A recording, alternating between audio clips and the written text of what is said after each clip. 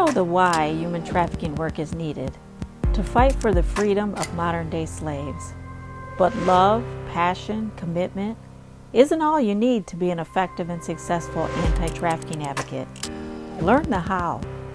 I'm Dr. Celia Williamson, Director of the Human Trafficking and Social Justice Institute at the University of Toledo.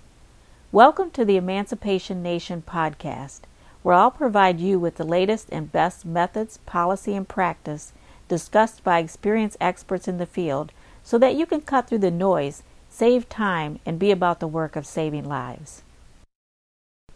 Welcome to the Emancipation Nation. 'Tis the season, so happy holidays. And whether you're listening to this podcast before the holidays or after the holidays, I have 3 gifts for you. And before I give you the gifts, I want to tell you why the gifts are important. Because they're the gifts I keep on giving. So I'll give it to you, you pass it on, and so forth to all the people that you believe needs to receive the gift. You ready? The first one for 2020, here's your first gift. When you're around a group of people with power, more power than you have, speak up. It's critically important that you speak up for yourself and for all the people that will never get a chance to be in that room and be able to speak up. When you're in a room around people with less power than you have, shut up and listen. They have valuable information to share. And yes, you can take over and dominate the room, but this is the time for you to be quiet, sit back, be humble, and listen. Second gift. In 2020, we're going to share the gift of truth. There are a lot of myths going on around human trafficking out there. We have society terrified that their children or themselves are going to get snatched by these people that drive around in white vans. Have you heard of this one? People there, it's all organized, and all these white vans are driving around and they're snatching people into their vans, or people are slipping notes into pizza boxes and then you're being trafficked, or they're zapping your phone, and when you click on it, then they know your location and they come and traffic you. Or they tie these zip ties to your bumper, and when you get out and go in the back of your car to cut it off, they snatch you. Or at the latest, someone lays in the middle of the road, and when you stop and get out, they snatch you. This is beyond ridiculous, and it's got to stop. So stop, people. Help people stop perpetuating this ridiculousness. Now, it's not to say that people don't get snatched. You know, maybe 5% of the time people do get snatched and placed into sex or labor trafficking, but most of the time it's about manipulation. I wish it were as easy in some respects to snatch people into trafficking, because that would mean that those people indeed want to escape and maybe even try to escape when they get a chance. But unfortunately, trafficking is a lot more diabolical, complicated than just snatching people off the streets. And these pictures of kids with tape over their mouths and chains around their wrists, stop it. Because what that actually does is that sends the wrong message to young people out there. When they see those pictures, they say to themselves, well, you know, my boyfriend, I'm doing air quotes, he doesn't chain me or put tape on my mouth. He sells me, he beats me, but I must not be a trafficking victim because I'm not chained to a bed. I don't have tape over my mouth. I'm not afraid 24/7, so I must not be a victim of trafficking. And so the first thing we have to do is do no harm. Don't put messages out there that talk about a very small percentage, and I'm not going to say it never happens, But those things you see on the national news, they're choosing those stories because those stories are so sensationalized. It's a sliver of what sex and labor trafficking actually is. And so as we become advocates or be our best advocate selves, we have to get out there and share the truth. And here's the truth. Traffickers, particularly when we're talking about teens and sex trafficking, traffickers chain your heart, they chain your mind, so that they don't have to chain your wrists and your legs. They don't have to put tape over your mouth. You're not going to say anything to anybody. In labor trafficking, small percentage may be chained. Larger percentage, their dreams are being chained. Their hope is being chained. And that's more complicated. So let's share the real message. When we talk about sex trafficking, it's all about the money. So, as a sex trafficker, aka pimp, if you remember the pimps of the 70s, same people. They're not driving around in white vans snatching people into these vans and forcing them into prostitution. Why is that? Because sex traffickers are interested in low risk, high yield. So if I snatch a kid off the street, somebody is definitely looking for that kid. So now I have a hot product that I'm driving around with that I can only sell for a temporary amount of time. That is high risk, low yield. And remember, pimping or trafficking is all about the money and the power, but mostly about the money. So why would I engage in a high risk venture to make a low amount of money for a little bit of time? No. I want to manipulate a kid that's vulnerable. And vulnerability means you may need a parent. And I have someone step forward to act like a parent. Maybe you're 15 and you want someone to love you, a boy to notice you, care about you. Then I'm going to step forward and I'm going to be that for you. Maybe you always wanted to hang out with the cool kids, and here comes an adult or an older kind of woman in her 20s, and she wants to hang out with you, and you feel special because you need that in your life. What is your vulnerability? And I'm going to try to connect with that vulnerability by sending someone who's going to befriend you perhaps, and then introduce you to me if I'm the trafficker. So there's a lot of confusing messages. You know, Hollywood has sort of distorted trafficking.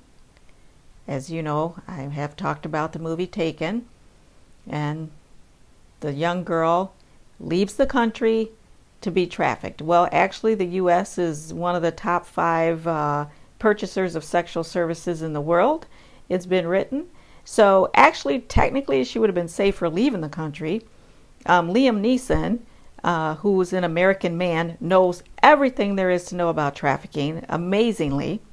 He goes over around the world in different countries. He kicks ass, he takes names, he breaks all kinds of laws, but it's okay because it's in the name of right. This is the American story being told 50 different ways to Sunday. We've seen this story over and over. American man saves the day. American woman, not too clever. American daughter, weak, needs to be rescued. We can go in other countries and wreak havoc in the name of right. And, of course, the Arabs did it. So this is the American story we love to tell over and over and over. But in actuality, the more female legislators we have in the legislature in your state, the more likely they are to pass comprehensive human trafficking legislation. Thankfully, I know that because of Dr. Vanessa Boucher's research that actually identified that as such. So those myths, those Hollywood stories have distorted what sex trafficking is. So those kids most at risk, are those kids that are runaways, have been homeless, involved in child protection, juvenile court, kids that may have educational difficulties. These are vulnerable kids, kids that have been molested or sexually assaulted. Those are the kids that are vulnerable, at high risk. And it's not to say that, kids who aren't vulnerable can be trafficked. They certainly can. But the percentage of kids who are not really vulnerable, who have a lot of protective factors, are less likely to be trafficked than kids who are vulnerable. And let me tell you what happens when we keep perpetuating these myths about snatching and grabbing, which actually indicates more about kidnapping than it does about trafficking. But when we do that, then legislators and people with power who can open doors and who have deep pockets, they hear those myths. They hear those caricatures of what trafficking really is, and they start to fund things that speak to those myths. And they start to protect kids and people and families who aren't really all that vulnerable. And then guess who's not protected? Right, exactly. And so the kids, the families, the neighborhoods, the people that really need the protections, the resources, people to come in and help, they don't receive that, because it's going to the people and the families who really, really don't need it in the first place. And we call that institutionalized privilege. And so if we really want to be helpful, whenever we have the chance, let's tell people the truth. I can't tell you how many, not a week goes by that somebody doesn't direct message me, or one of my friends or somebody I know doesn't walk up to me and say, hey, I'm going to make sure that my granddaughter never gets snatched and get caught up in this trafficking. And I stop and I take the time to explain why it's less likely that someone will get snatched, but more likely that if your granddaughter is vulnerable and she's online, who is she talking to? What's she talking about? Who is she hanging around? Who are her new friends? Because if somebody's hanging around that's questionable, I know one thing about your granddaughter is she's vulnerable. So that's another disservice, is we have people looking in the wrong places for things when they could be using their energies to look in the right places to see if their kids are at risk. So you heard of the streetlight effect. It occurs when people only search where it's easiest to look. So there's this joke. Policeman sees a drunk man searching for something under a streetlight and asks the drunk what he lost. And he says he lost his keys. So they both start looking under the streetlight together. But after a few minutes, the police officer asks if he's sure that he lost them here. And the drunk replies, no, he lost them in the park. But when the police officer asks him why he's searching there, the drunk replies, well, this is where the light is. So let's not go along with what the myth says, but let's actually be the truth tellers and educate people about how trafficking really happens.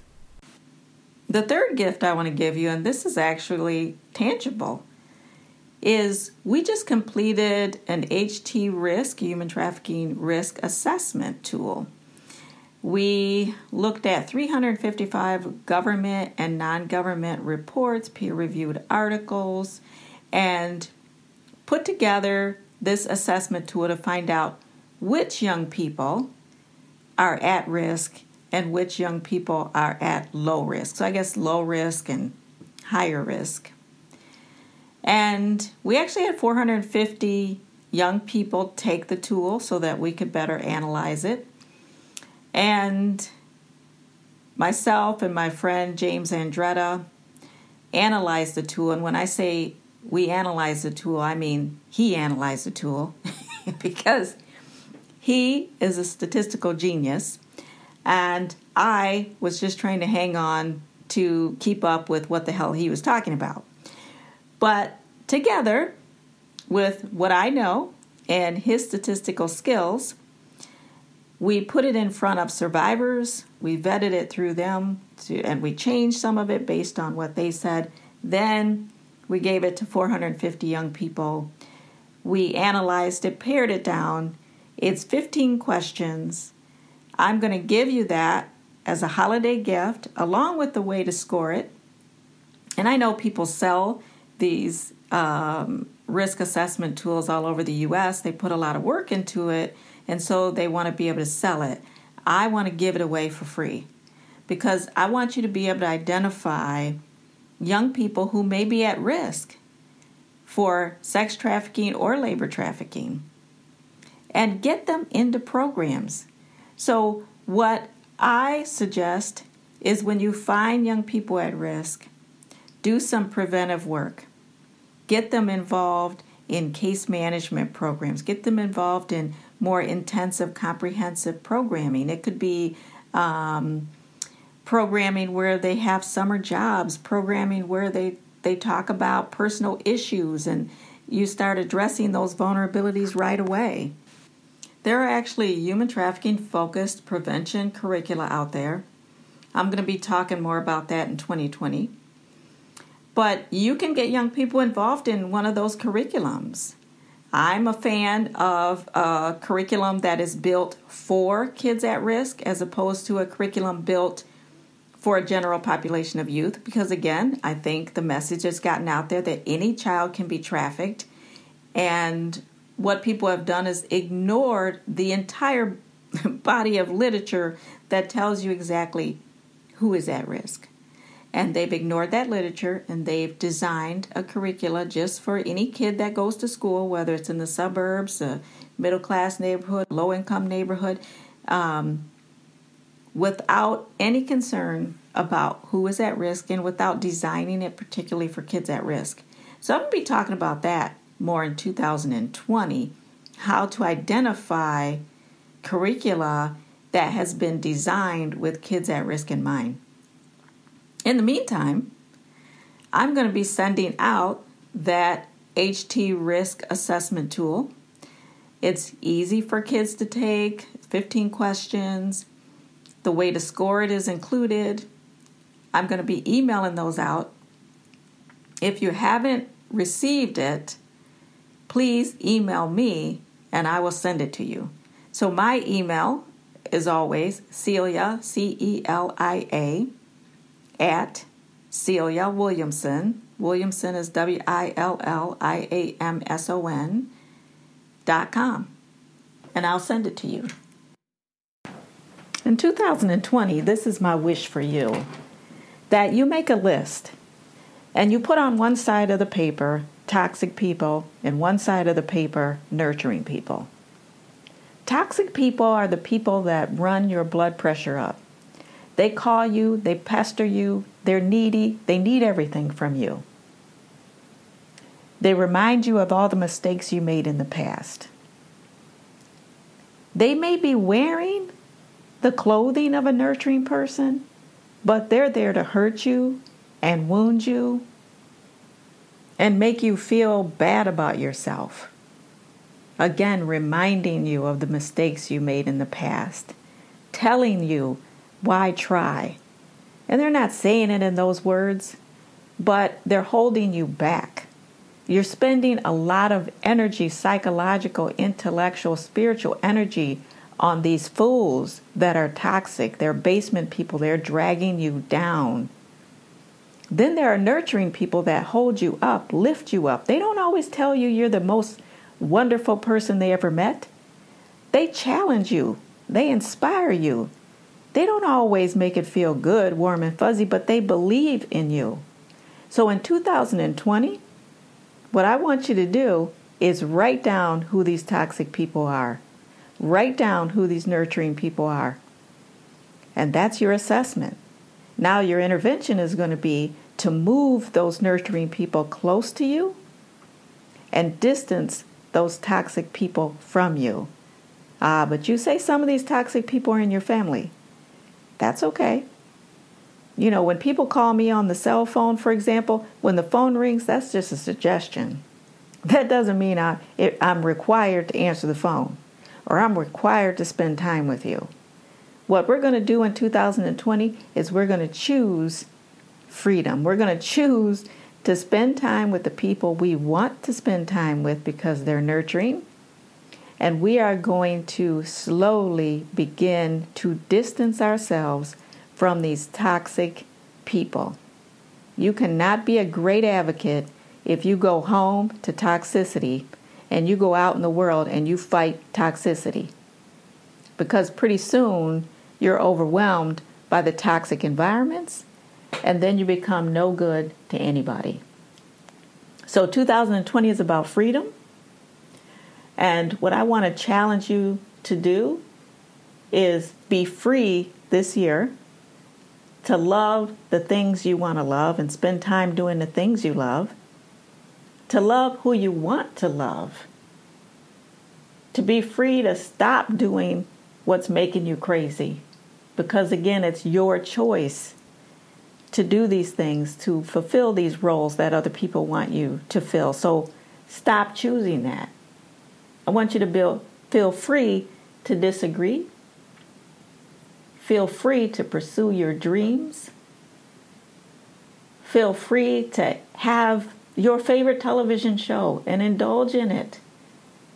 Feel free to work the job you really want.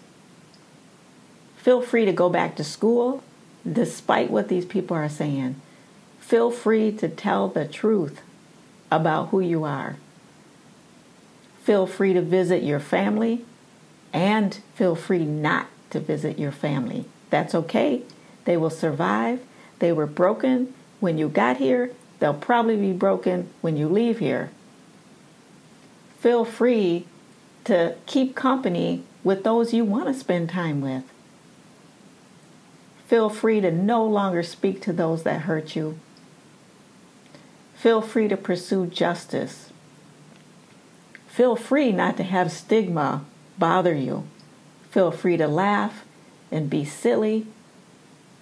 Feel free to remove those things and those people that criticize you. Feel free to get out from under those people that control you. Feel free to control your own body, your own thoughts. You can choose to be free from guilt. You can choose to be free from shame. You can accept your own reality. You can trust your own perceptions. Feel free to believe what you want, and feel free by all to value your own worth. Let's not just do something, let's do the best thing. If you like this episode of Emancipation Nation, please subscribe and I'll send you the weekly podcast. Until then, the fight continues.